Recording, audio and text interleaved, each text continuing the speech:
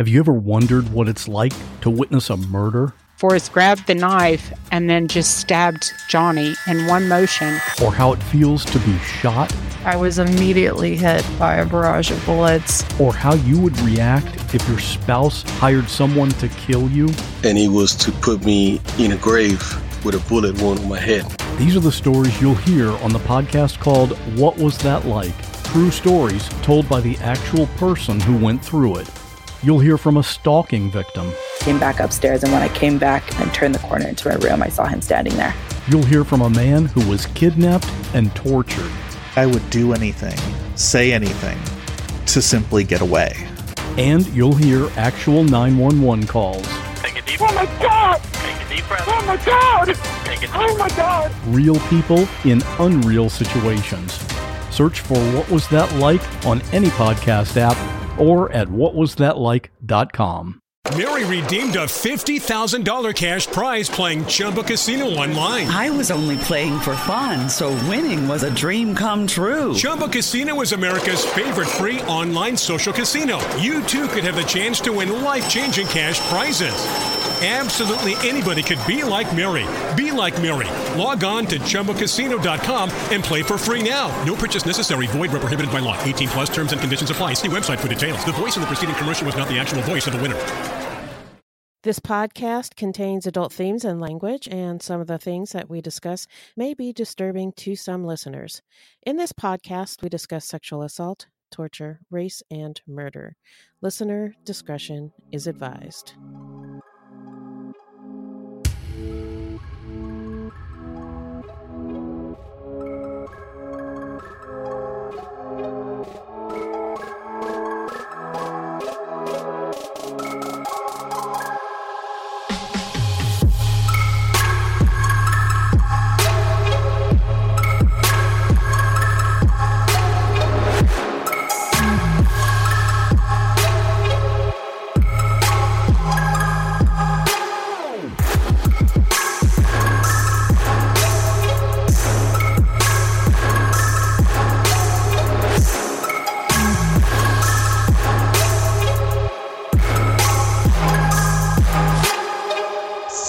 Hello, everybody, and welcome to the first ever, hopefully not the last, crossover episode of Affirmative Murder and Fruit Loops. Alvin, would you care to introduce yourself? Yes, that's right, folks. Your dreams have come true. The sun has shined upon you, and two of your faves have joined forces. It's like when Beyonce and Nicki Minaj did that song that one time. Yes. This is the affirmative murder Fruit Loops crossover mega mashup of once in a decade spectacular. That's right. And you are listening to Alvin Williams of Affirmative Murder. Hello. And Wendy and Beth Williams, no relation, right. of Fruit Loops. So we are talking about today the Netflix docuseries called The Trials of Gabriel Fernandez, which is clearly a play on words, in my opinion, because it's all about the trials and crimes that led to the death of this little boy, but also the trials and tribulations that this little boy had to go through in his life. And Gabriel Fernandez, sorry about that, was an 8-year-old boy from Palmdale. Come back to me. Afro Man style. Anyway. Afro Man style. Did you say Afro Man style? Yeah. Sorry, wow. I can't help myself. I didn't know he had a style. Wow. every time. You're like deep into his discography to know he has several styles. I'm telling you, you just Google it. I've never had to be convinced about it. I've never met somebody that had the energy to convince me about Afro Man. So we're like, listen, I'm telling you, you only know that if you listen to the B-sides, you only know the popular stuff. You got to really go deep on Afro Man. Yeah, la da da da da da da la da da da da da. Because I got high. Ooh. Come on, Beth. Have you heard that song? Yeah, I've heard it. Yeah, that song. I was gonna clean my room. Everyone's heard it because I got high. I thought he made that song and then just like poofed like a genie. I didn't know there was other. No, there's. Oh man, and there's another one. About all the broads that he's been with across the world, and sounds very romantic. Yeah. Yeah, he's amazing. I haven't seen him in concert. He's amazing. But there's still time. So anyway, Gabriel Fernandez died on May 24th, 2013, after suffering months of systematic torture and abuse at the hands of his mother and her boyfriend. On the night of May 24th, the mother's boyfriend beat the little boy to death. Eventually, his mother and boyfriend were arrested and convicted for his death, which is silver lining, I suppose. But before we get into it, how is everybody doing? How's everybody feeling today? Ooh, I've been walking around the house with my hood up and tied around my face, listening to Bon Iver for like the whole day. Oh no! This put me in a dark place, man. I needed to watch Frozen and just eat some gelato and really just woosah. I needed at least 12 woosahs after this documentary. I feel heavy watch. Heavy watch. It was a heavy watch indeed. Same here. It was a real bummer. Yeah. It was. It wasn't. I don't know how many times you guys watched it in preparation for our mashup episode, but I watched it twice. I watched it twice. Yeah. Kudos to both of you. I don't have that Williams blood in me. This side of the Williams is like, I'm gonna watch this once, and I'm never gonna watch it again. Ever again. If Netflix suggests it again, I'm gonna say no. Like, no, I'm not. Netflix. How about no? Fuck you, Netflix. Continue watching. That's what it kept asking me. Are you sure? Yeah. Netflix is very concerned. Like, are you sure you want to keep going? Got you, Wendy and Beth. We made a commitment. I have to. We did. It's for the listeners. It's for the fans. It's for you guys. But I am doing good. Technical difficulties aside, I got through it. I've hugged my kids much tighter since watching this. I would never do this to you. They're like, what? What? Don't worry. Yeah, no, like, I can't know yet. Mom, I can't breathe. Oh, I just love you so much. So, now that we have checked in, everybody's breathing and ready to go, let's get right into it. So, what did you think of this series? React.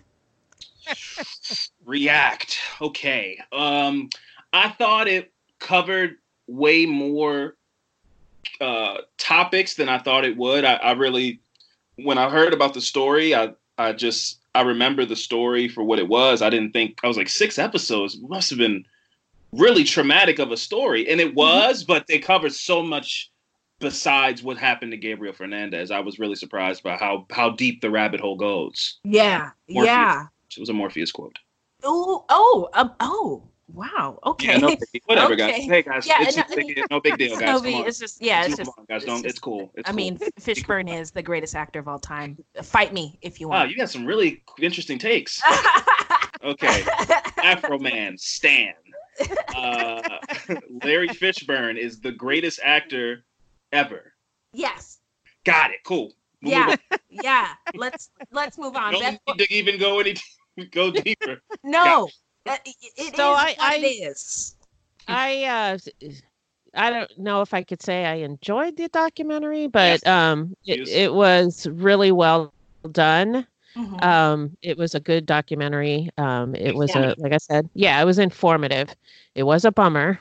Eye-opening. But a lot of words that just there's no positive words I can use to describe it, but it is good that I watched it. How about interesting? That's kind of positive. Yeah. It was interesting. That's a good word. That's a good word. It was thought-provoking. Yeah.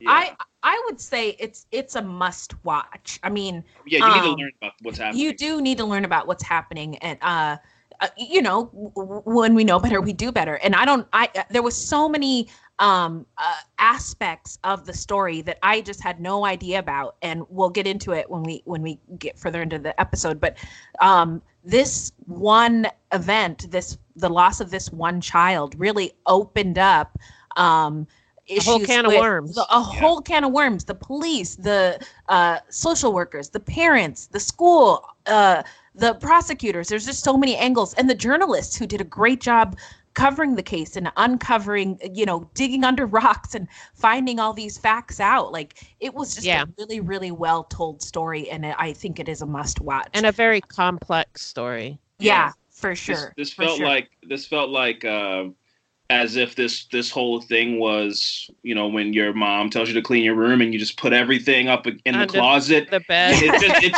just was scratching. It was scratching to get out, and then Gabriel Fernandez, he was that last thing you tried to throw in there, and the door flew open, and then there's this whole mess where it's what? And look over there, and look over there, and this and that. It was a lot of things. It was a lot of things. Yeah. All right. Well, have any of you guys heard of this case before? I have. Before? I am an staple in the Black Twitter communody. Thank you for being there. Staple's the wrong word. I'm in there. I'm nosy. I'm all up in. We're all up in everybody's business. Wait a minute. Is it you running the shade room? No, do not. What? Anyway, no. What? Weird question. No. So for those of you who don't know, the shade room is like TMZ for Black people. Oh, is that not like just known? I don't think so. Beth, did you know that? I didn't. I didn't even know what you're talking about. Everything's going right over my head. How do you find out who T.I. is dating or cheating on his wife with? Yeah. Or how do you know what Cardi B is up to? I don't know those people. Your Cardi B facts. Yeah. How did you find out about Amber Rose and her face tattoos? I mean, Wendy told me. This is where we get our information. So I'm guessing you just didn't know Drake had an illegitimate child, since you don't know what shade room is. You didn't know about what's the kid's name? Amadeus? Artemis? Amadeus. His name is Abed. That's a great name. Amadeus. I like it. We're gonna move on. I can't believe you don't know what shade room is. But okay. But when I was on Twitter, I remember when this story kind of broke in between. Twitter was a wild time a few years ago, so somebody was probably making fun of somebody for having a dirty neck or something, and this story kind of came across the feed, and it was still, headlines have always, I know it's become more of a thing now where it's just gotcha journalism and the headline's the story, but the headline was kid, woman's boyfriend kills kid for being gay, and I was a part of that whole retweet, this isn't cool. Yeah, I didn't follow up, but I do remember this story very much just from the Twitter headline of him being gay, quote unquote, and his mom's boyfriend beating him to death. That was very tragic. But to find out it's way more complex, and that's not even confirmed if he was. He may have just been adjacent to some loving gay folks who raised him, and so it was more complex than I thought from that story I saw the headline for 7 years ago or whatever. I was not aware of this story, so this was all new for me. I hadn't heard of it either. But I was sort of looking, because I was thinking, because I had my first kid around this time, and I was wondering when Sandy Hook took place. Sandy Hook took place maybe 6 months before, in December of 2012. Oh, wow. And so I think there was, when that happened, you kind of thought everything was going to change, huh? Nope. Yeah. Weird. Yeah, a bunch of kids can't get it done. It's like, oh, well, we're doomed then. Nobody cares anymore. Yeah, nothing's gonna change. Yeah. So, hold on to your wombs and your eggs, everybody, because things are not getting better. But I hadn't heard of it, but I did want to like see where I did Google like when Sandy Hook happened, because those were a bunch of kids that were killed, and right. And that took over the news cycle for a long time. And this was one poor brown kid who was killed. And it wasn't on my radar. So, so what did you find, I guess, the most shocking or surprising about the documentary? The most shocking. Well, as you guys remember from my awesome quote I made, just how deep the rabbit hole really went. Did it again. Finding out just, about the DCFS blunders and how bureaucracy can be affected by human error, just like any other job, of people just deciding to fuck off for the day, and how that could spiral into what happened with Gabriel Fernandez. But just thinking about somebody not doing something, or not filling out those body charts, like going to look at the kid and not keeping track of, he has a scratch on his leg. Just or not whatever. Filing reports. Yeah. I mean, whenever I go get my car inspected, they always make sure to let me know, when you got here, that scratch, here's a diagram of your car. There was a scratch here. And to think somebody wouldn't do that is crazy to me about a person, a child. Right. Yeah, absolutely. Not even as important as looking at a rental car, Yeah. It's like crazy. A human being. Yeah, absolutely. Yeah. What about you, Beth? What did you find shocking or surprising? I was really surprised at how much privatization there was in the system. Let's talk about that. Yeah. So they talked about the company that's running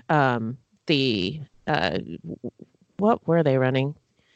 They were getting the data to tell you the signs to look for. Oh no, not that. Not that. Maximus. Oh, right. The private running private contractors. The private company. Yeah, they contract through like welfare and I think it was the child services too. I'm not sure. Do you recall exactly what they were running? Yeah, so they were these governments get into bed with these private companies, for-profit companies like Maximus, like Lockheed Martin, to help them run their departments for vulnerable populations, which includes DCFS, includes like welfare and government departments of that nature. And they're for profit and they make shit tons of money, and the CEO, the amount of money that he made in 1 year was just disgusting. When you think about all not only the people who rely on these services and how poor they are, but also the workers. They're probably not making a whole lot of money either. Right. Yeah, because it's all disgusting. about the bottom line for these for-profit companies, and so whatever they can do to cut costs, to maximize profits, that's what they're going to do, and at the detriment of the people that they're supposed to be serving, which is super fucked up. Yeah. So I found that surprising. I had no idea that was going on. Yeah, I always find it interesting how much easier when you watch these documentaries about factories and unionization and things like this, how easy it is for these guys at the top it's easy to say, well, we'll just, with the prison industrial complex, just give them peanut butter sandwiches, cut the jelly, we'll save millions. When it's just paper, when it's just lines on a paper and numbers on a paper, it's so easy to detach yourself from taking away such a small little joy from a bunch of human beings, It's so easy when you're at that position, where you're just dealing with like 1 million people or 50,000 people, Right. Yeah, absolutely. And it's all numbers to you. Yeah. And I don't know about you guys. I will never be in that position, and I don't know if people listening would ever be in that position. But you got to think, like, once the people at the top, like, what is it about money that makes you so afraid to get rid of it when you're supposed to be helping people? That's staggering to me. I don't understand it. I don't understand it, and I never will. I've never my been broke one ass of those. never will. Never been somebody who wanted to like hoard money and treat other people like shit. So I just don't get it. It just baffles me. It doesn't compute. No, because you guys aren't winners, man. You guys aren't super CEO trying to win it all. I don't drive a BMW. I think the incentive for a career politician is like, whatever costs I cut, I get a take of. Yeah. So, you know, a lot of people don't get into politics. That, again, another part of this documentary that, kind of, not inspired, but reiterated for me was like how important local politics are, because people like this will get, not to say that the board of supervisors aren't all, some of them might not be good people, but some of them might go, this is a job, you get $80,000 a year, but the perks, man. Yeah. Greasing palms, giving people contracts. That's where you get an envelope full of money under your seat, $10,000, and then you just have to sign off on this contract for the surf shop to be on the beach. Right. It's a lot of that. It's a lot for a lot of people. It's a job that people that get in the career like politics. It's not about helping people. It's just an awesome job. Not to go too deep, but it's the same thing with religion and super churches. And I'm not saying those people aren't religious, but they are a business, and that's bottom line is like they sure do like money. Give me your money. Yeah, no, you're absolutely right. I this is kind of a tangent, but I was listening. Do you guys listen to Reveal, the podcast? No. I don't think so. It's an investigative journalism podcast, and they talked about recently how they noticed how the president, I call him 9 because he's 45. He had the 4 and the 9. Anyway, Sudoku as well. All right. Yes. So 9 has been doing a lot of taking away a lot of regulations, and one significant one is with the EPA. The world will be uninhabitable in 20 years if we keep going the way we're going. But So more. More depressing shit. So Here we go. Awesome. Here we go. Anyway, we're all going to be in the Book of Eli. So he's doing all this deregulation, and with the EPA specifically, there's this chemical that they're using on military bases where people live and have kids. And one of the chemicals that they use that's in the water is called TCE. And the EPA put out a report talking about the dangers of this drug, how it causes miscarriages and children to be born with heart defects, and how the government needs to put a regulation on it so they can stop using it. And then the Trump administration was like, nah, we don't like all that, so we're going to rewrite the report ourselves. No. So this, they do that a lot. Yeah. But all that to say, they're doing that because it's supporting a lot of these businesses that need to produce this chemical in order to thrive. Yep. And it's all about the Benjamins. All about the Benjamins. Look at who donated to his campaign. That is the CEO of TCE or whatever. Yeah, exactly.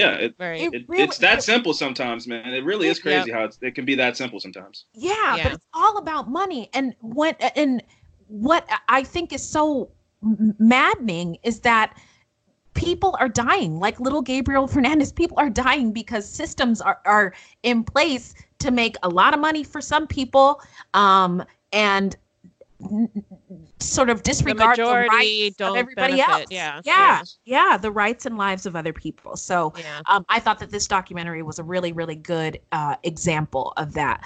I was also really surprised by the photographs of the young boy, which I think they made a point to show photographs of him post-mortem in each episode, each of the 6 episodes, and photographs of him throughout the documentary, and at the end too of him like as a happy little kid.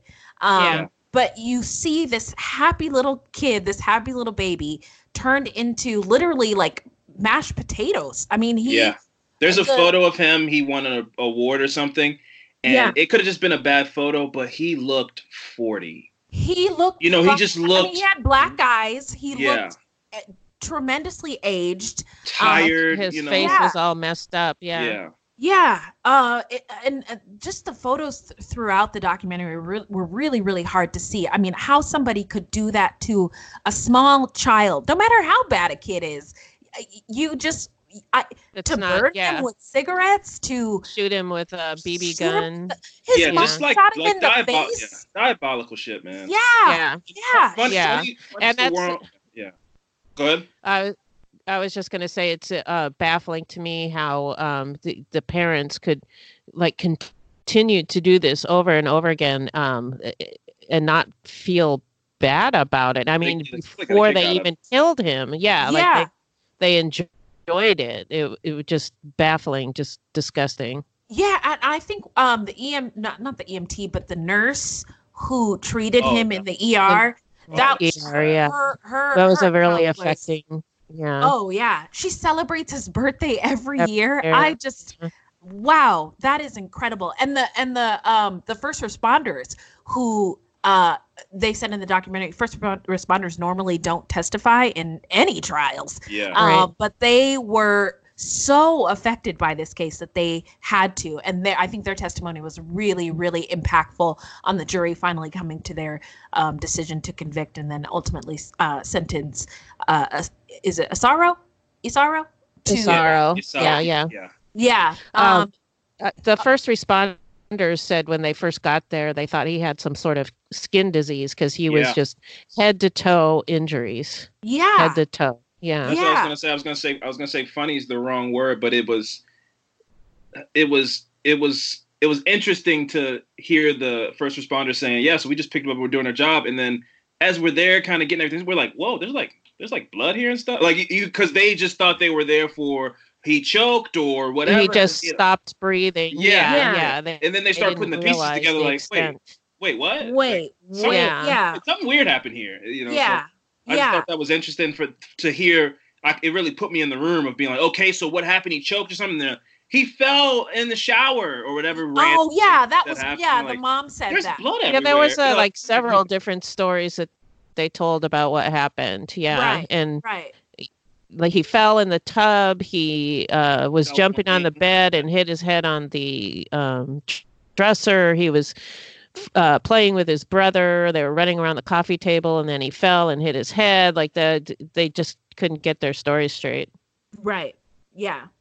And one thing that they kind of touched on was that Pearl was sort of mentally unstable and had a history of drug abuse, but they didn't really talk about how that might have played into the events or the abuse. Like, I don't know if this was when they started talking. They started talking about that when she was in jail and looking at a trial, and they were saying how she was mentally. What's the word they used? She had a lot of mental health issues. I think personality disorder, PTSD from being gang raped. Yeah, the depression. And all of that can be absolutely true, and you be a bad person. Yeah. But I understand that's the defense's job. That's the defense's job to bring up these things. Yeah. And it's certainly and as Beth says often on our show, an explanation, but not an excuse. Absolutely. Right. Mentally challenged. They said she had the mental capacity of a second grader or something, and I don't know. I think if second graders are very compassionate people, and the note that she wrote where when she got her plea at the end, and she's like, I just wanted to say, like, my bad. Oops, sorry. Wasn't cool. Shouldn't have did that. Yeah. My kids, I hope you guys will come. She goes, my kids, I hope you guys will come to your. She had to correct herself because she realized she sounded like a dick. It's like, hope you guys will come to your sense. Come to me. Just come to me. I was like, no. Yeah. Why would they do that? Thank you. No, right. How about no? Yeah, and I really feel for those two surviving kids because I don't know if anybody's tried to talk to them since this documentary came out. They're still minors, so I don't know if you can, but like what their lives are going to be like from the time forward, Gabriel's death to going forward. Like, well, hopefully, I hope they got some counseling. I hope so too. Based on where they're from and probably not. Probably just, that's going to be repressed. I hope not. I hope that this new generation, these kids today are amazing. They're like super sexually fluid and know how to explain their thoughts and things like that, and open to therapy. So maybe I don't know. Maybe they're on Twitter. Maybe. They're like, I'm gonna get talk space. Well, at some point, I hope they get some counseling. If not now, then later. At some point, I hope they do.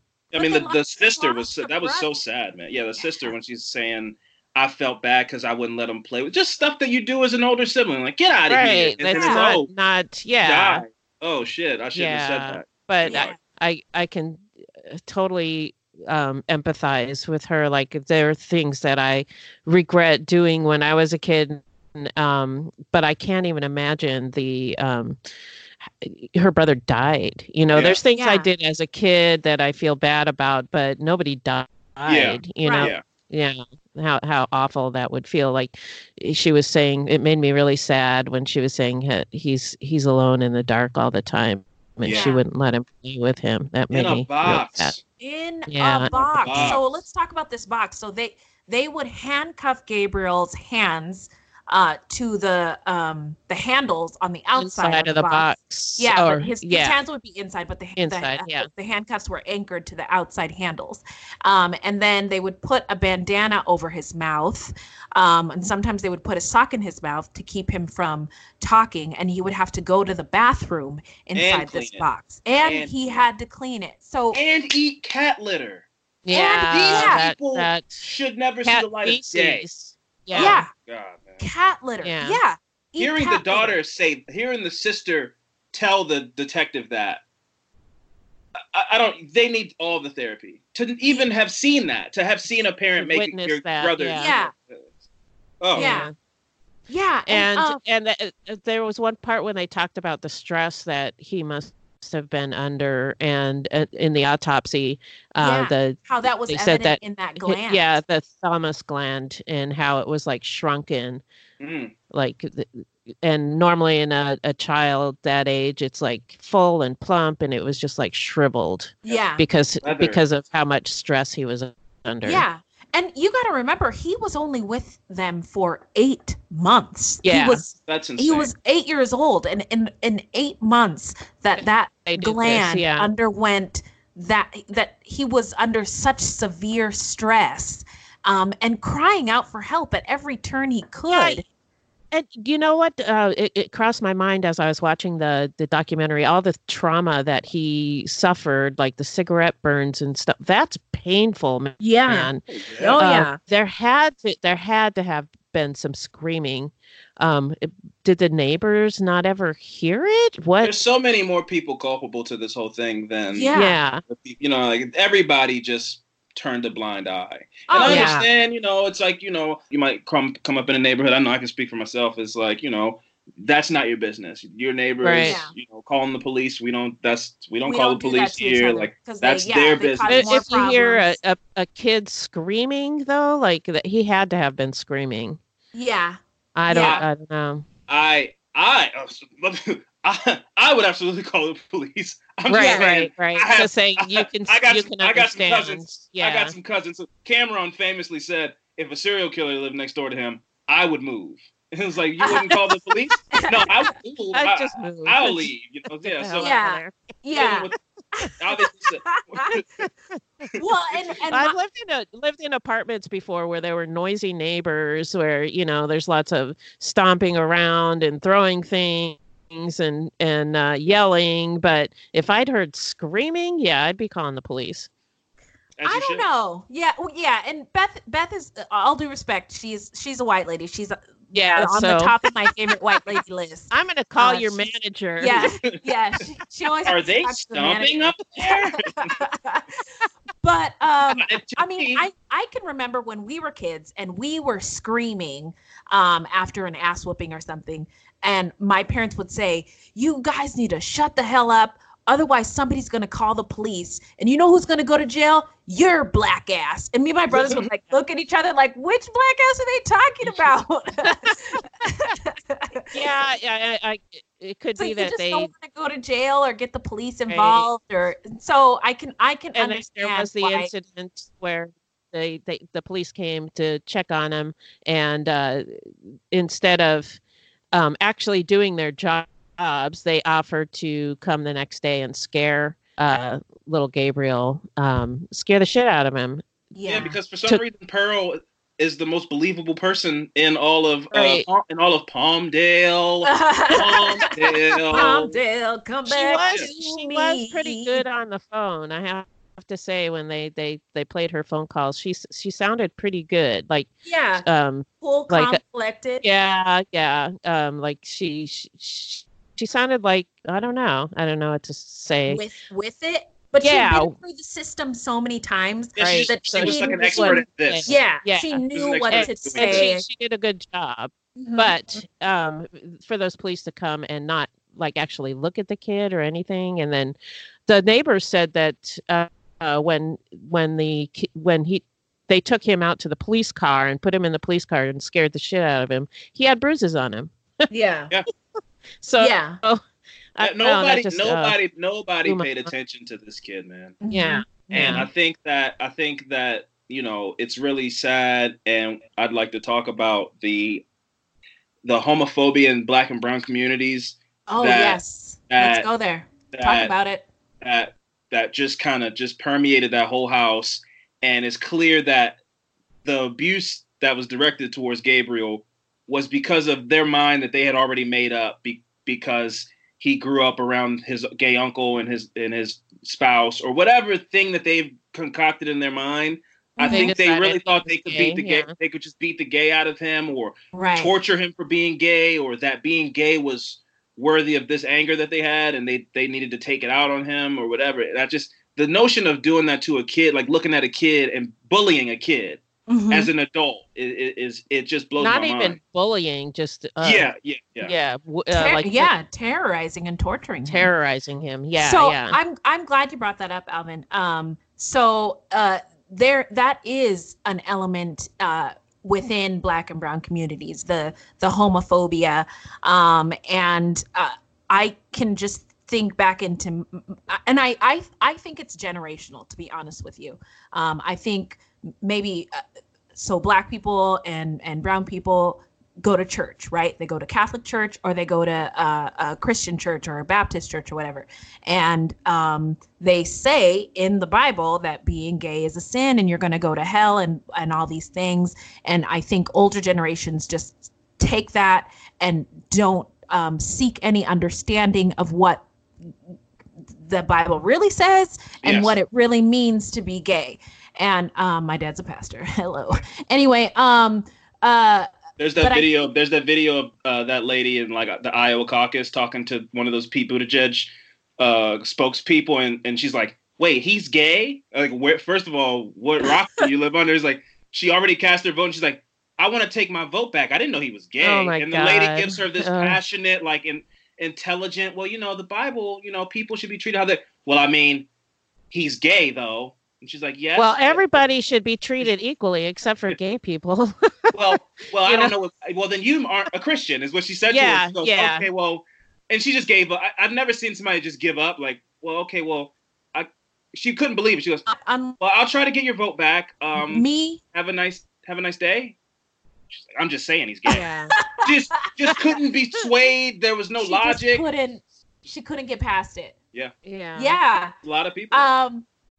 On the morning of August 1st, 1966, shots ring out from the observation deck of the clock tower on the University of Texas campus. It marks the infamous beginning of the modern era of mass shootings in America.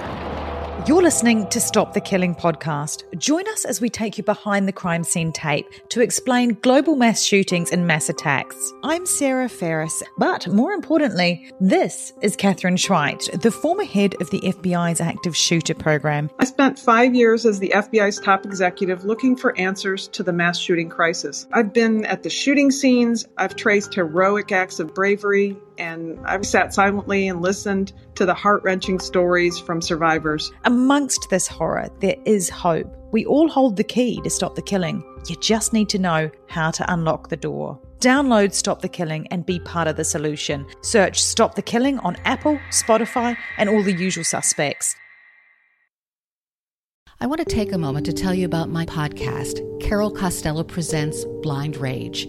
In 1984, a woman named Phyllis Cottle was abducted in broad daylight, tortured, and left to die in a burning car in Akron, Ohio. At the time, I was a rookie reporter covering this horrific story. Since then, I've reported every kind of crime imaginable.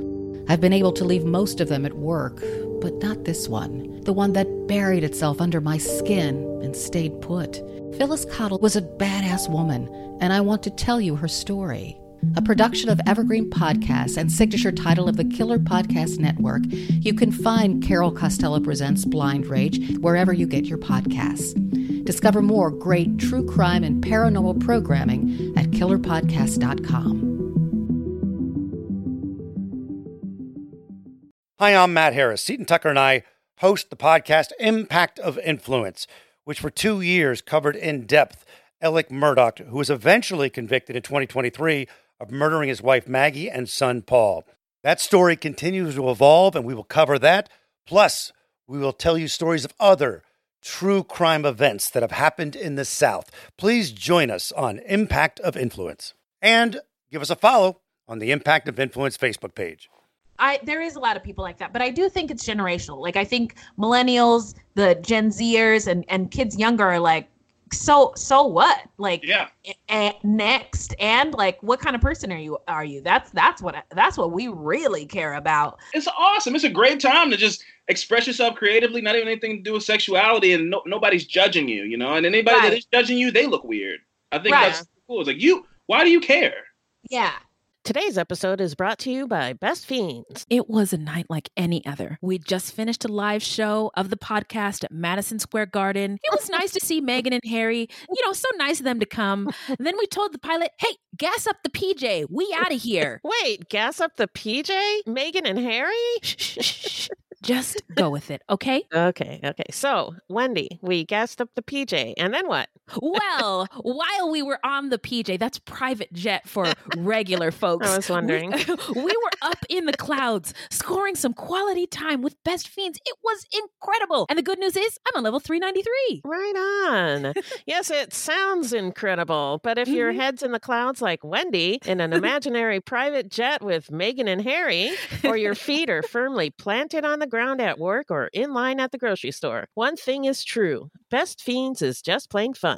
It is true. Now, Best Fiends is a free-to-download mobile puzzle game with thousands of exciting levels for new adventures and challenges every time you play. There are dozens of unique fiends to collect, so you can customize your team of fiends to defeat the menacing slugs. I'm sorry, I was just looking at this funny text from Harry. Anyway, power up your favorite fiends to new levels for even more powerful skills and watch them transform as they get stronger. With offline play, Wendy's favorite, you'll never be stranded without fun, even if you lose your internet connection. Download your favorite getaway, Best Fiends, for free today on the App Store or Google Play. You'll even get $5 worth of in-game rewards when you reach level 5. That's friends without the R, Best Fiends. Did you know 1 out of 6 couples struggle with infertility, including old Whitey and me? Seriously, that is a staggering statistic that most people don't know or aren't ready to talk about. We need good data and information about our bodies in order to have informed conversations with our doctors and make the best decisions for ourselves and our futures. Good data and information about our bodies is crucial when it comes to our body autonomies, especially in the year of our Lord 2022. And that's why Modern Fertility was created. It's an easy and affordable way to test your fertility hormones at home with a simple finger prick. Mail it in with a prepaid label and you'll get your personalized results within 10 days. Traditional testing can cost over $1,000, but Modern Fertility gets you the same info at a fraction of the price. And if you go to modernfertility.com/fruit, you can get $20 off your test. Also, and this is really cool, if you have an HSA or an FSA, you can put those dollars towards Modern Fertility. Wow, that's amazing. Now, if you want kids today or in the future, never or are undecided, it's important to have clinically sound information about your body, which can help you make the decision that's right for you. Right now, Modern Fertility is offering our listeners $20 off the test when you go to modernfertility.com/fruit. That means your test will cost $179 instead of the hundreds or thousands it could cost at a doctor's office. Get $20 off your fertility test when you go to modernfertility.com/fruit. That's modernfertility.com/fruit. Yeah, so I do think that I mean, there's a lot to unpack there with homophobia in Black and brown communities, but it is a thing. So I'm glad you brought that up. What else should we talk about? We could talk about that juror. Oh, yeah, that one juror who just wasn't convinced that this was intentional. He's like, this is second degree, guys. Let's let's look at the facts here. Yeah, and I gotta say, man, we're mad, man. Just say yeah. Just say like, yeah. That's what they wanted to say. They were like, just say yeah, man. Shut up. Yeah, and I assumed that this gentleman was an immigrant, and he probably took his American citizenship and civic duty very seriously. Guys, there's rules here. Yeah. Have to follow. There was like, yeah, no. And he was very logical. Yeah. And I could kind of follow his logic where he was saying, it wasn't premeditated, but he wasn't really understanding that it still could be premeditated, even if he made the decision like 1 second before he started beating on the kid. That's still premeditated. And I think he had a real hard time with that. Yeah. I think that's what it was. I think, what did he say? Well, he didn't kill him and then put him in the forest or hide him somewhere. Like that's what he was thinking. Premeditation. You had to like plan it out, like have this plan, and then if you had a plan, then you would like hide the body. Like that just makes sense. But it does. That's not premeditation. I mean, well, it is premeditation, but premeditation can also be like 1 second before you start beating on this kid. You're like, I'm gonna fucking kill this kid. Yeah, and that's premeditation. And he just couldn't get it. Right, and they also, I mean, maybe I don't know what they said to convince him, but they. If that was his angle, shut up. Like they just both, I was like, man, if you don't, there's a lot of fist wagging. Like, man, just say yes, man. Just say it, man. So we can I'm go assuming home. that he finally went over to their side of thinking. They finally convinced him, or he gave up. One or the other. Yeah, well, and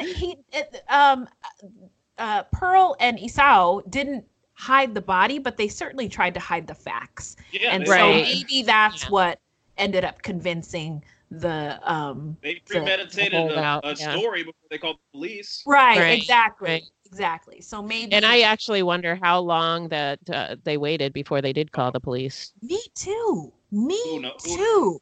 The kids who testified, or maybe it was in their police video when they were being interviewed by the police, but they explained that they tried to wake him up by putting him in the shower. But then they had time also to clean up the blood. Right. I mean, it was a little bit before they called the police, I think. Right. Yeah. We'll never know, I guess, how much time that was. How much time passed? Yeah. Can we also talk about for the next 45 minutes Pearl's court makeup? Yeah. Let's do it. She went big, man. She did. She went big. Big cheeks, big eyebrows. Yeah, she was trying to do some contouring, and it just wasn't working. It just wasn't good. I liked when they cut to her and she's like, "You guys are throwing my makeup everywhere." It's like, I paid for that. It's like, you're in jail for killing your child. What are you talking about? Girl, you need to like stop. Get your priorities together. Yeah, simmer down. Pearl. Don't Fernandez me. Yeah. Fernandez me. Yeah, that was pretty wild how like erratic she was in the prison video, and I can only imagine how erratic she was like at home with her kids. If these are like grown ass adults trying to subdue you, can you imagine how fucked up she was to Gabriel? Yeah. Well, I don't want to, but yeah. Yeah, and her makeup, not only in the courtroom, but in those photos of her at the party, like. So we talked about how it was like Chola style, and I grew up in Northern California, and I met my husband and went to college in Southern California, and it involves I've seen it these done women, these Latinx women, basically shaving off their eyebrows and drawing them on, so they always look quite surprised. Yeah, and then they and I used to do this too, line your lips, because it was on all the music videos, line your lips in dark brown or black lip liner, and then color it in with brown or lip gloss. And that was the aesthetic in the mid-90s, early 90s. Is that but from music videos? Is that where they get that idea from? Because I think it's like, more where, cultural. what, I think why? I think it's backwards. I think the music videos took it from the streets. Gwen Oh, Stefani. okay. Yeah. Gwen Stefani. Yeah, she does it too. Yeah. She had that phase where she was a then. Chola Japanese person. Oh, yeah, and yeah. Hirajuku girls. Which, by the way, Just this is fucked up. This drives me nuts because those Hirajuku girls were Asian women who were perfectly capable of speaking up for themselves and speaking English. But when they would go on events with Gwen Stefani, she wouldn't let them speak English. They had to speak Japanese, and it's just That's crazy. It's very fucked up. Like, talk about modern slavery. But anyway, I digress. If I had a job where I spoke like this, and then the guy was like, "No, but like you're African," I had to be like, "Hello." I was like, "Why?" No, I quit. I quit the job. Yeah, but can you you gotta get the sound job. more black? gotta get the bag, right? Yeah. Really urban it up. Like, really sold in there. Like fucking Justin Timberlake telling me that. Oh man, you're down. You're down. No, man. You're Justin. down. Justin, You're down. he's problematic. But I love Justin Timberlake. But I do. He loves black culture. But no. He sure does. And I mean, that's the thing is, love black and brown culture, but not loving black and brown people is a problem. So. But back to Pearl. Just to put a cap on things, I thought she looked like Trixie Mattel. She was a contestant. She was a contestant on RuPaul's Drag Race, and half of her face, like she contours half of her face. So the bottom half is, regular skin tone color, and then the top half is just white,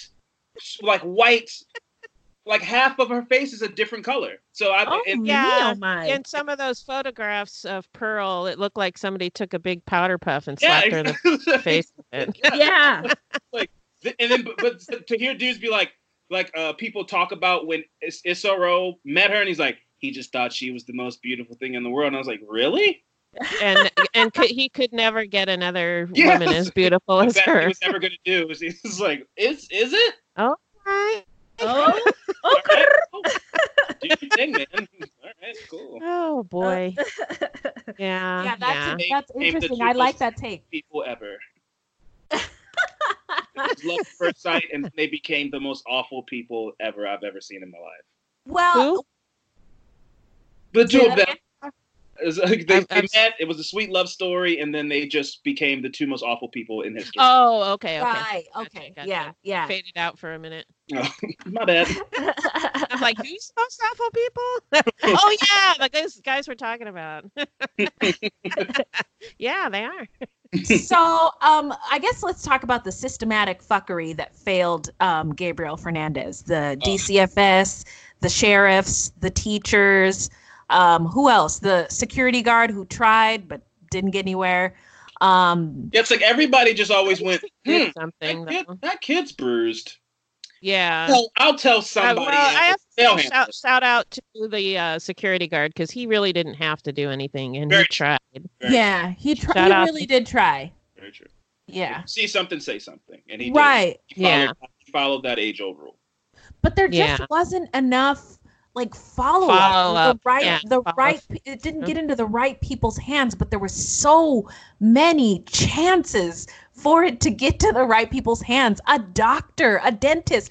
Do you all remember the bat that what did it say on the bat, Wendy? What did it say on the bat? It said something like I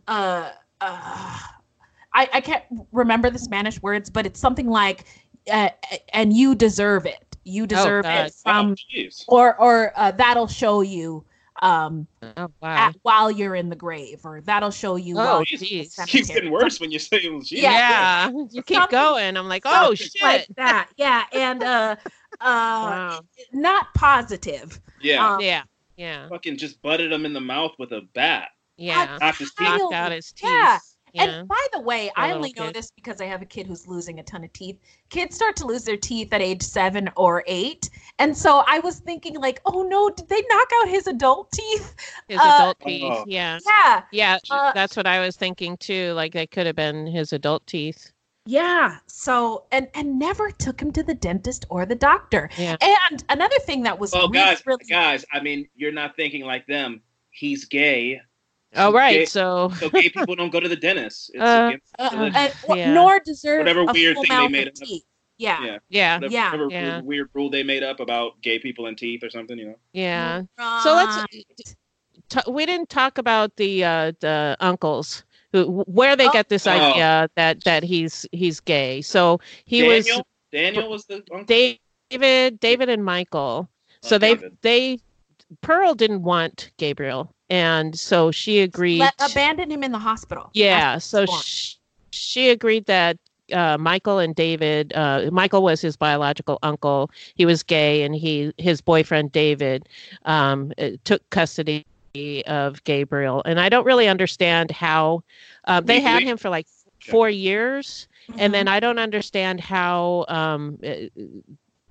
Gabriel was taken from them. Well, they spread a rumor that he was a pedophile. He was molesting. Yeah, which actually probably happens a lot. Well, a lot's maybe not the word I'm looking for, but I could see one that of the being an issue reasons with gay couples who have adopted kids. Yeah, right. One of the reasons that people get upset with the fact that gay people can adopt kids is they think that they're going to molest them, like their sexual orientation is going to cause them to molest kids, and that's stupid and wrong. It is stupid and wrong. Also, I think people conflate pedophilia with homosexuality. Yeah, and they are not the same thing because they're stupid. Yeah, it's an insane thing to think that. Yeah, especially when you see a case like this where that kid was absolutely better off where he was, and also I think it's with his uncle and his spouse. Yeah. But also I think it brought up the question to me where it's like, if we lived in a world where abortion wasn't so stigmatized, and now again this kid ended up dead and that's tragic, but to live the life that he lived, it's like if you didn't want your kid, maybe you should have just not had the kid, you know? Right. Well, I think that she did not want to have the kid. She wanted to abort it, which is really strange to me. I never understood why she didn't want this pregnancy, because the kid had the same dad as the other two kids. And when he was born... she might not have just... She's like, 2 kids, that's enough, you know? Yeah. She might have just been like, I don't want another kid. Yeah. Okay, but then he's born and being taken care of taken care of by family members, and then she decides to take custody of him essentially just to get extra welfare money, which is just a terrible plan. But I still didn't understand why he was the family scapegoat, why she didn't want him in the first place. Like, what happened? What were the circumstances to make her so hateful and abusive towards him? And as he got older, it was the gay thing. As he got older, it was the gay thing. I think it was solely that. Well, I think also somebody else that I was talking to suggested that it might have been because he spent so much time away from her. The other kids, she had custody of them more. And so she didn't have as strong of a bond with him as she did with the other kids. And then the whole they thought he was gay thing. And from what I understand, he was just a softer, sweeter kid. And they thought he wasn't macho enough, I guess. I don't know. And so he became the family scapegoat. And they talked about it a little bit in the documentary, how the scapegoat syndrome this happens sometimes, and I don't really understand it. I don't understand any of this. So, but it happens sometimes where one of the kids becomes the scapegoat, and they take everything out on that kid, and that's what happened in this case. Yeah, I think you're right. Where do you guys want to go next?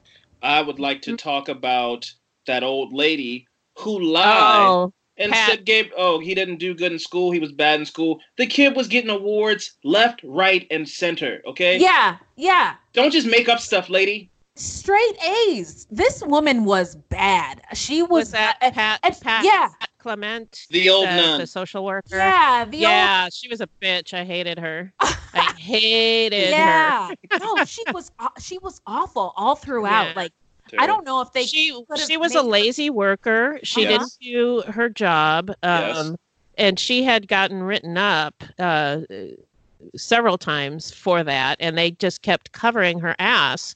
And so I think part of it is the system, to keep her on after she's not proven that she's not doing her job. Right. And then when she did do her job, she did a shitty job.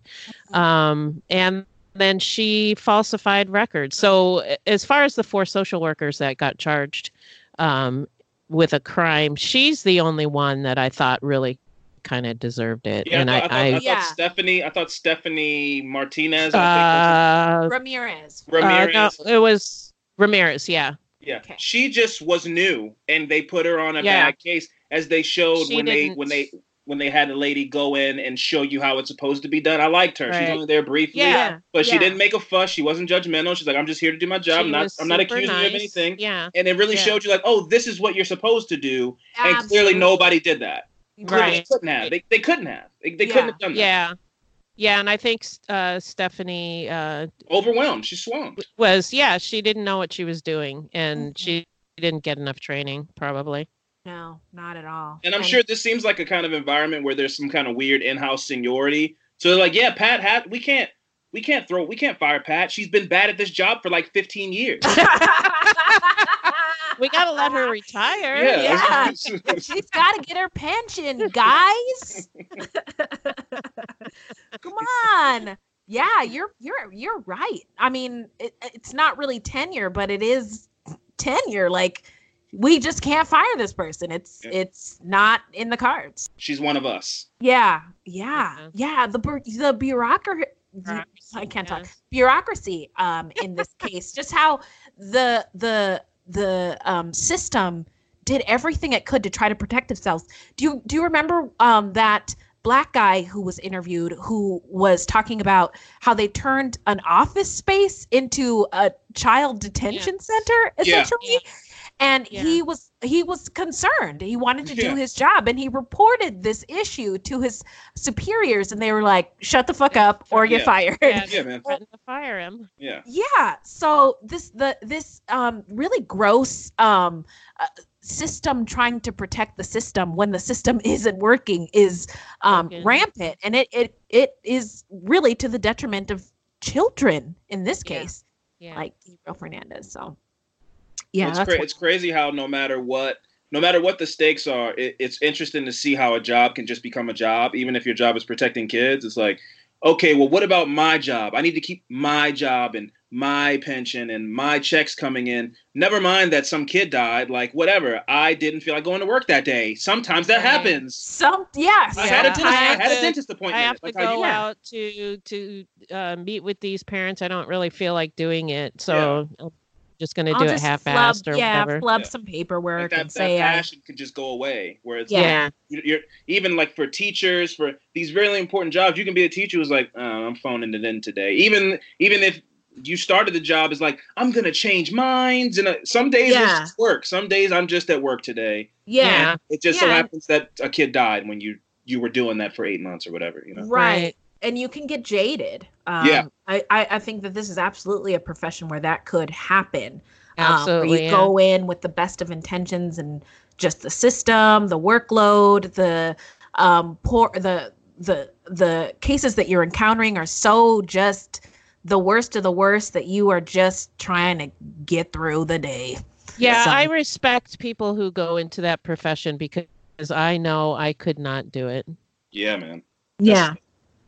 Although I did Google how to become a social worker after I saw this, because I was like, I'm gonna do something about this. I'm gonna change this. Yeah, I'm gonna fix this. And then I was like, oh, I don't have the qualifications. But that's I'm gonna move to Palmdale, and I'm gonna make a difference. First, I'm gonna call up Afro Man. Then, I'm telling you, I hope you guys go and listen after this. It's so fun. Come to the convention center on May 3rd. You got to be there. You buy tickets for me. If it's fun music, maybe I will, because I think I need a palate cleanser after this. Oh, yes. Something to cheer us up. I had to watch Coco after this. Oh, just shaking and just like, oh, there's things can be colorful and happy and not. I can take this hoodie off. One brown boy who made it. Coco. Yeah. Oh, I didn't even make the connection there. Oh God. He should have been Coco. Oh. Yes. Life cut short. And he could have just been. Only. He seemed like such a bright little fun kid, man. Hello, this is Dr. Grande, the host of True Crime Psychology and Personality. On my podcast, I explore and explain the pathology behind some of the most horrendous crimes and those who commit them. We discuss topics like narcissism, psychopathy, sociopathy, and antisocial personality disorder from a scientifically informed perspective. What is a narcissist? How do you spot a sociopath? What signs can you look for to protect yourself from these dangerous personalities? It's not just about the stories, but also the science and psychology behind them. So if you're interested in true crime or mental health, I'd encourage you to give my show a listen wherever you get podcasts. 24 hours ago, I found out the person that I'd been dating and seeing for the last 6 months as a con man. That is my sister Emma. Andrew Tonks's lies had been so convincing, she'd invested $300,000 with him. However, the tables were about to turn on Andrew. What he didn't know was that Emma had discovered his real identity. But to get any chance of justice, Emma had to act like it was business as usual. Coming up in this series, and that's when murder, all this stuff goes through my mind. I'm really, really scared. I'm assuming Sarah has watched too much Netflix and figures I've been defrauding you. Couldn't be further from the truth. That's what this was, a real-life story that seems so unbelievable, but it was actually true. A true story that all starts with one simple swipe to the right. I'm Sarah Ferris. And I'm Emma Ferris, and this is my story, Conning the Con.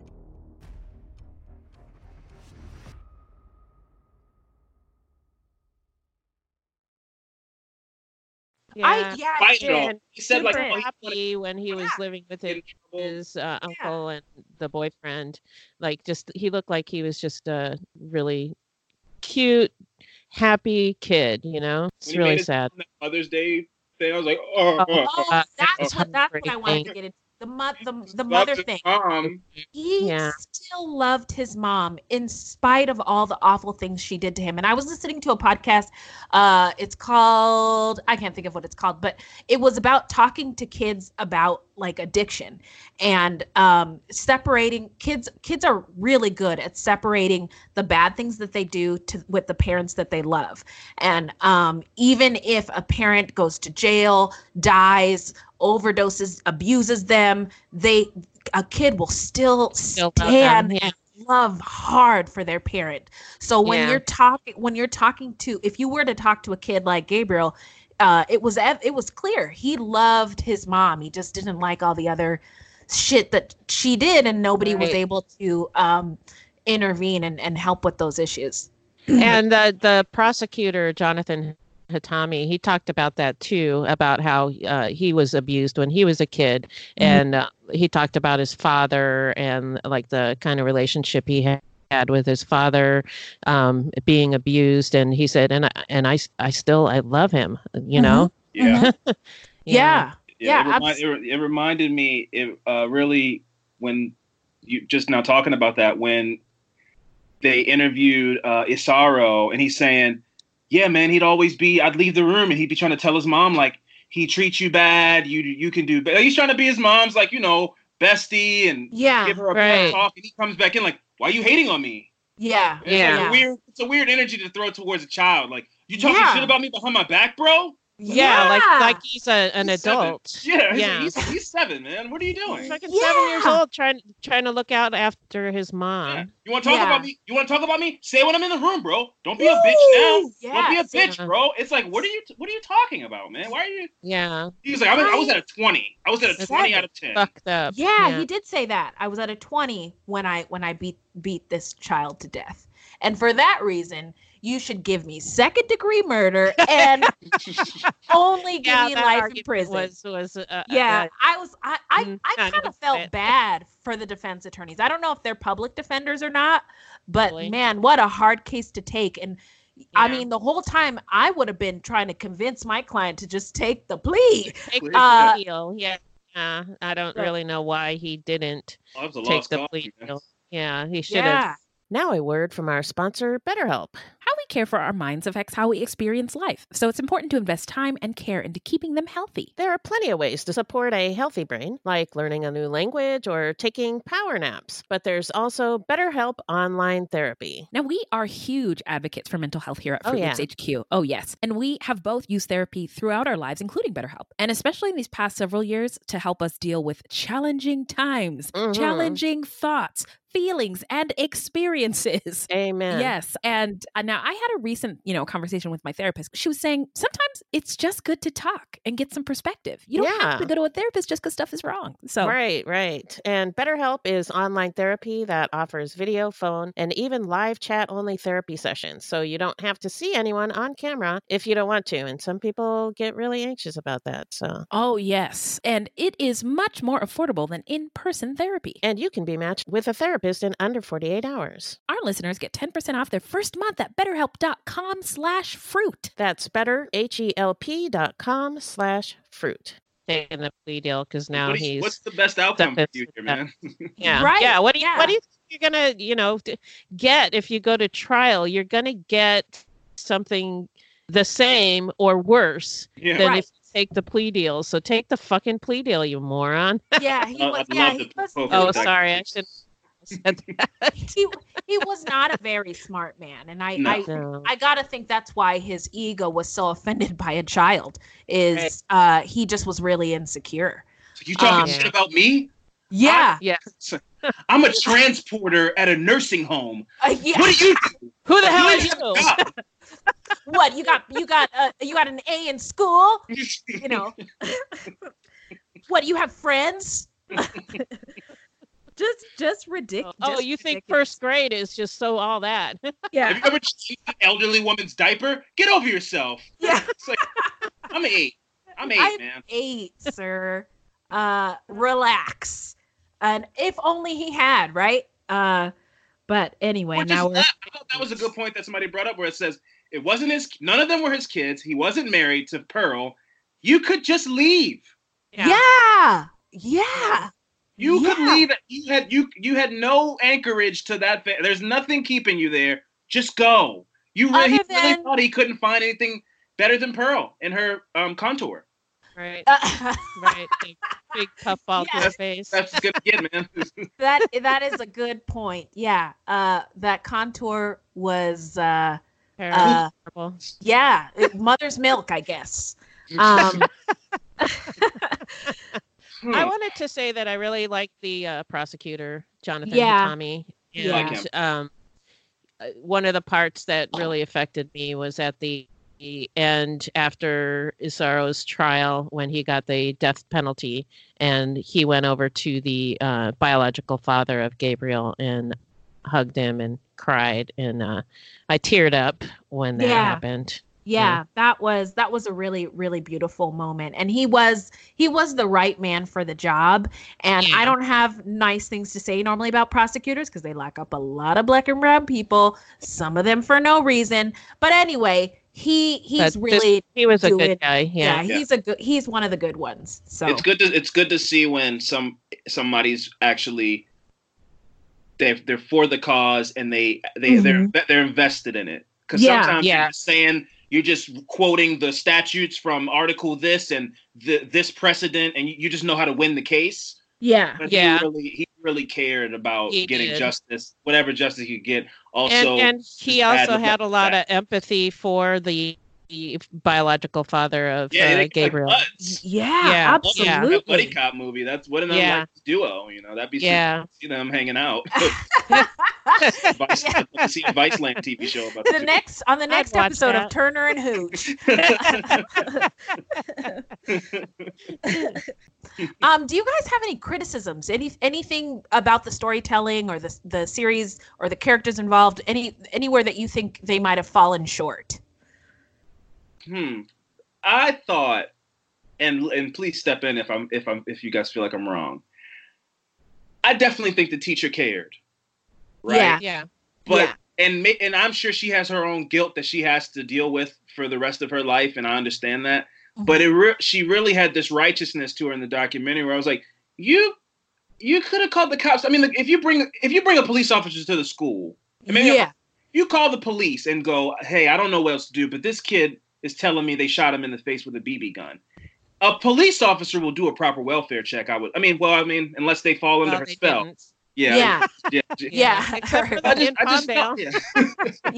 She's got the whole Palmdale in her pocket apparently. Yeah. But it felt like there was so many instances of like, and then after time 10, when he told me they punched him in the face, I was like, I'm gonna call this number again. And then when he told me don't call the number again because they don't do anything, and she was kind of put in between a rock and a hard place then. Like you keep calling this lady, and every time she comes out, they just treat me worse. Like you could see she was conflicted, and she did call because she's a mandated reporter. So she had to, but you could see she was conflicted. She didn't know what to do to help this kid. Yeah. But I gotta think maybe if she couldn't go to the principal because she said the principal didn't help her anymore. The principal fucked off real quick. The principal was like, don't even get into it. She could have asked maybe a more experienced teacher, like, what would you do? Can you back me up? Can you help support me? Or I call the police from my car, or not from the school, like just call the police from home. A thought that I had with the when Pearl took the kids to the welfare office, and the security guard saw Gabriel and called the police, and the other lady didn't want to because she was told by her superior that she couldn't because she'd have to put in overtime. I didn't know why you missed that part. Yeah, she talked to her superior, and her superior said exactly we're going to close in 15 minutes. So if you do that, you're going to have to put in overtime. So no, you don't do that. And but she could have, after she left work, she could have called the police, but she didn't. She put it on the security guard to do it. I'm gonna put an asterisk on my criticism because it's easy to be like an armchair quarterback, and that's true. I've never had a kid come to me and it's like, hindsight is 20/20. You don't know, and I'm sure the teacher didn't think that he was gonna get murdered. That you're trying to help this kid because he's getting hurt, but she probably didn't know he was going to get murdered. That's the that's the all-encompassing thing about this whole thing is nobody ever thought death was on the table. And I think that's why everybody was so comfortable treating the job like it's just, like you work at Dunkin' Donuts or whatever, where it's like, yeah, man, sometimes, on Thursdays I'll take a late lunch and I don't even go to any of my appointments. Right. I think they didn't think about death. Death wasn't a thing they thought was possible. Was going to happen. Right. Yeah. I mean, you never. How could you have foreseen that? I guess from their vantage point, but from our vantage point, watching the documentary, we're like, we all know what's coming. Yeah, because we know the end of the story. Yeah. I was listening to a podcast. They were talking about how everybody, when you watch shows like Forensic Files, or I don't know, that where it's a mystery who kills somebody, but there's hints all along the way, and you're like, oh, it was so and so, but then they'll show them the same story, and they don't have the hints, and all they have is the facts, and they can't figure it out. Oh yeah, no, yeah. they have these games where they'll send you like a murder mystery box, right? And I've done one time. I'm like, oh, I'm dumb as shit. But I'll do it every week. I do a story where I'm like, you couldn't tell that those footprints weren't the footprints of this guy because I know who did it. And like, I don't. You know, it's a hard thing to criticize, man. You know, it's when the clues are right there in front of you, you can figure them out. But when you got to find them, it's a whole different thing. Tracking down leads and all. It's a hard thing to do. But this feels so egregious and grossly negligent that even as somebody who isn't in the field, I'm like, his whole forehead skin was rubbed off and nobody said, it's like, what's the deal? Into that hub to get checked out, and it was, I don't remember which episode it was. It was like the second or third episode, or maybe in the first. I don't know. I'm getting tired. The trauma is just all blurred together. one of those episodes where they were saying, you know, this kid on the first instance should have been brought into that hub to be looked at by the doctor. And if that had happened, none of this other stuff would have happened. So, I mean, it was a breakdown from the very beginning. Yeah. Sure. So any final thoughts or takeaways? Have we covered it all? Yeah, it was a really complex story. And I don't think you can get everything out of it that you could unless you watch it a few times. And I won't be doing that. So. Yeah. 2 is enough for me. Twice is enough for me. So if my only criticism is it was like a super complex story. They touched on so many different aspects, and I mean it's good, but I think it was really only the surface. Yeah. Really. I'd agree with that. Yeah, they left you with a lot of questions that they didn't answer. Yeah, not so many answers, which is probably what they intended. Yeah, maybe there'll be a second series. I don't know. Or more morbidly, they just don't have the answers and they won't figure out how to fix this problem. Right. You know, right. No, I don't think anybody knows how to fix it. Yeah. Yeah, I think you're right. Nobody knows. They've made attempts, but it still happened. Another maybe time. It's the robot system that the lady proposed, which is robots will fix it for us. Yeah, we'll see. Yeah. Meanwhile, I'm gonna try to find that lady from Terminator 2 and make friends with her so she can protect. All right, that's the plan. That's the plan. We got it sorted out. Yeah. Keep us in the loop, okay? Okay, I'll let you know how it goes.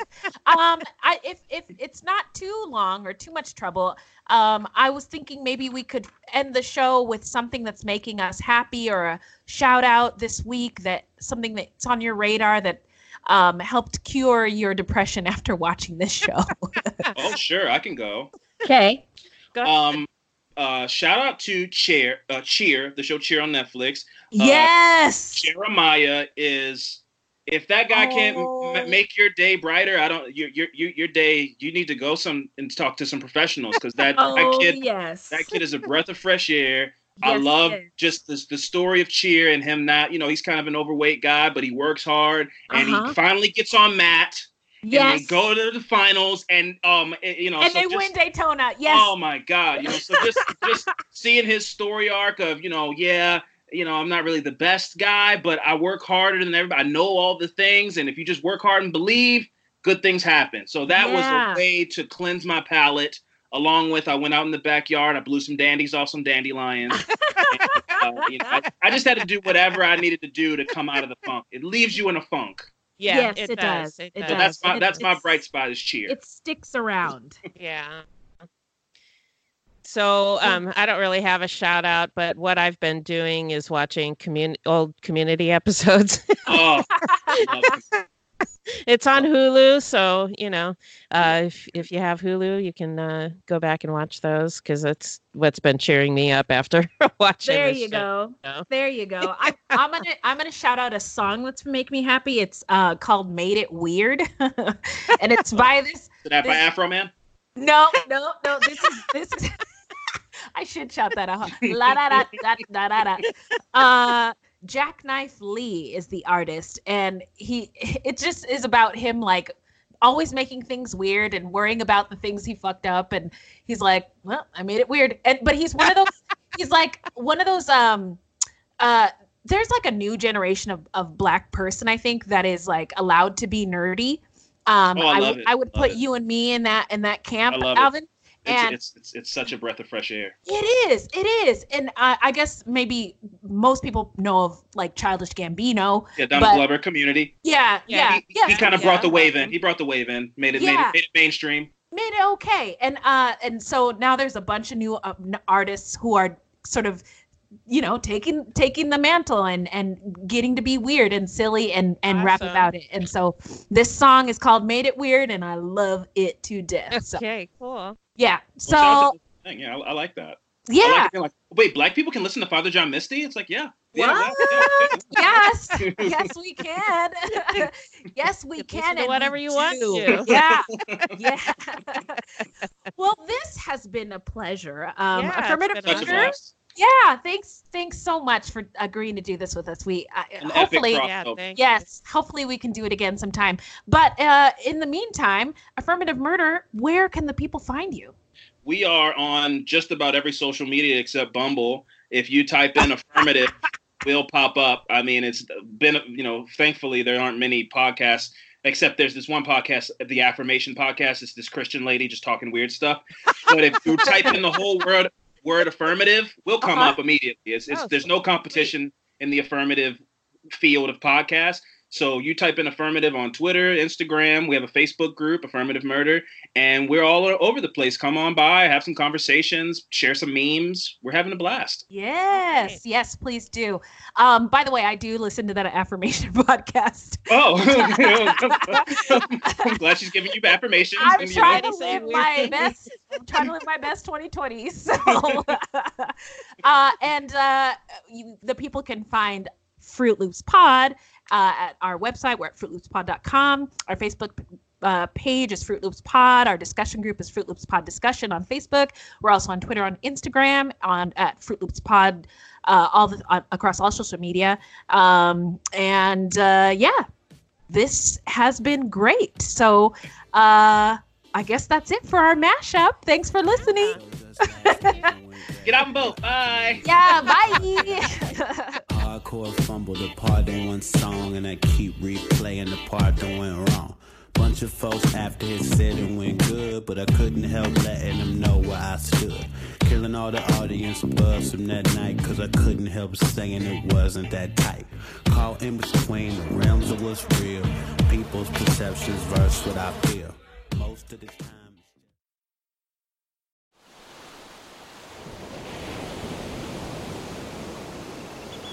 Did you guys hear about that couple that went on vacation and one spouse murdered the other? In fact, the entire vacation was planned, just so that they could make the murder look like an accident. So like a slaycation. Oh boy, sounds like a fun new true crime podcast to me. On every episode of Slaycation, we'll examine true cases of people who were killed while on vacation. Was it murder? Or just a horrible accident? That's up to you and the law to decide. But either way, if you leave for your vacation in the plane and come home under the plane, you've definitely gone on a slaycation. Join us every week for a fascinating new episode. 911, what's your emergency? But make sure to pack your body bags, because getting away can be murder. This is Slaycation.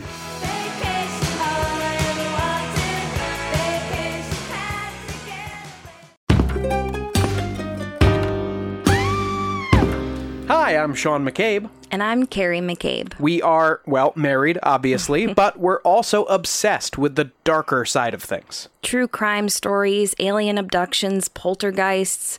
If it leaves you scratching your head and keeping those lights on at night, we want to hear about it. That's why we host the podcast, Ain't It Scary, with Sean and Carrie. Every week, we bring our listeners a true story guaranteed to send chills down your spine. From history's most brutal serial killers to the mystery of spontaneous human combustion. Yep, lots of these stories leave unanswered questions behind, and you'll get to poke through the rubble of the evidence with a hardened skeptic and... someone whose mind is more open to fun. Yeah, that's what I was gonna say. You can find Ain't It Scary with Sean and Carrie wherever you get your podcasts. And on social media at Ain't It Scary. Come play with us.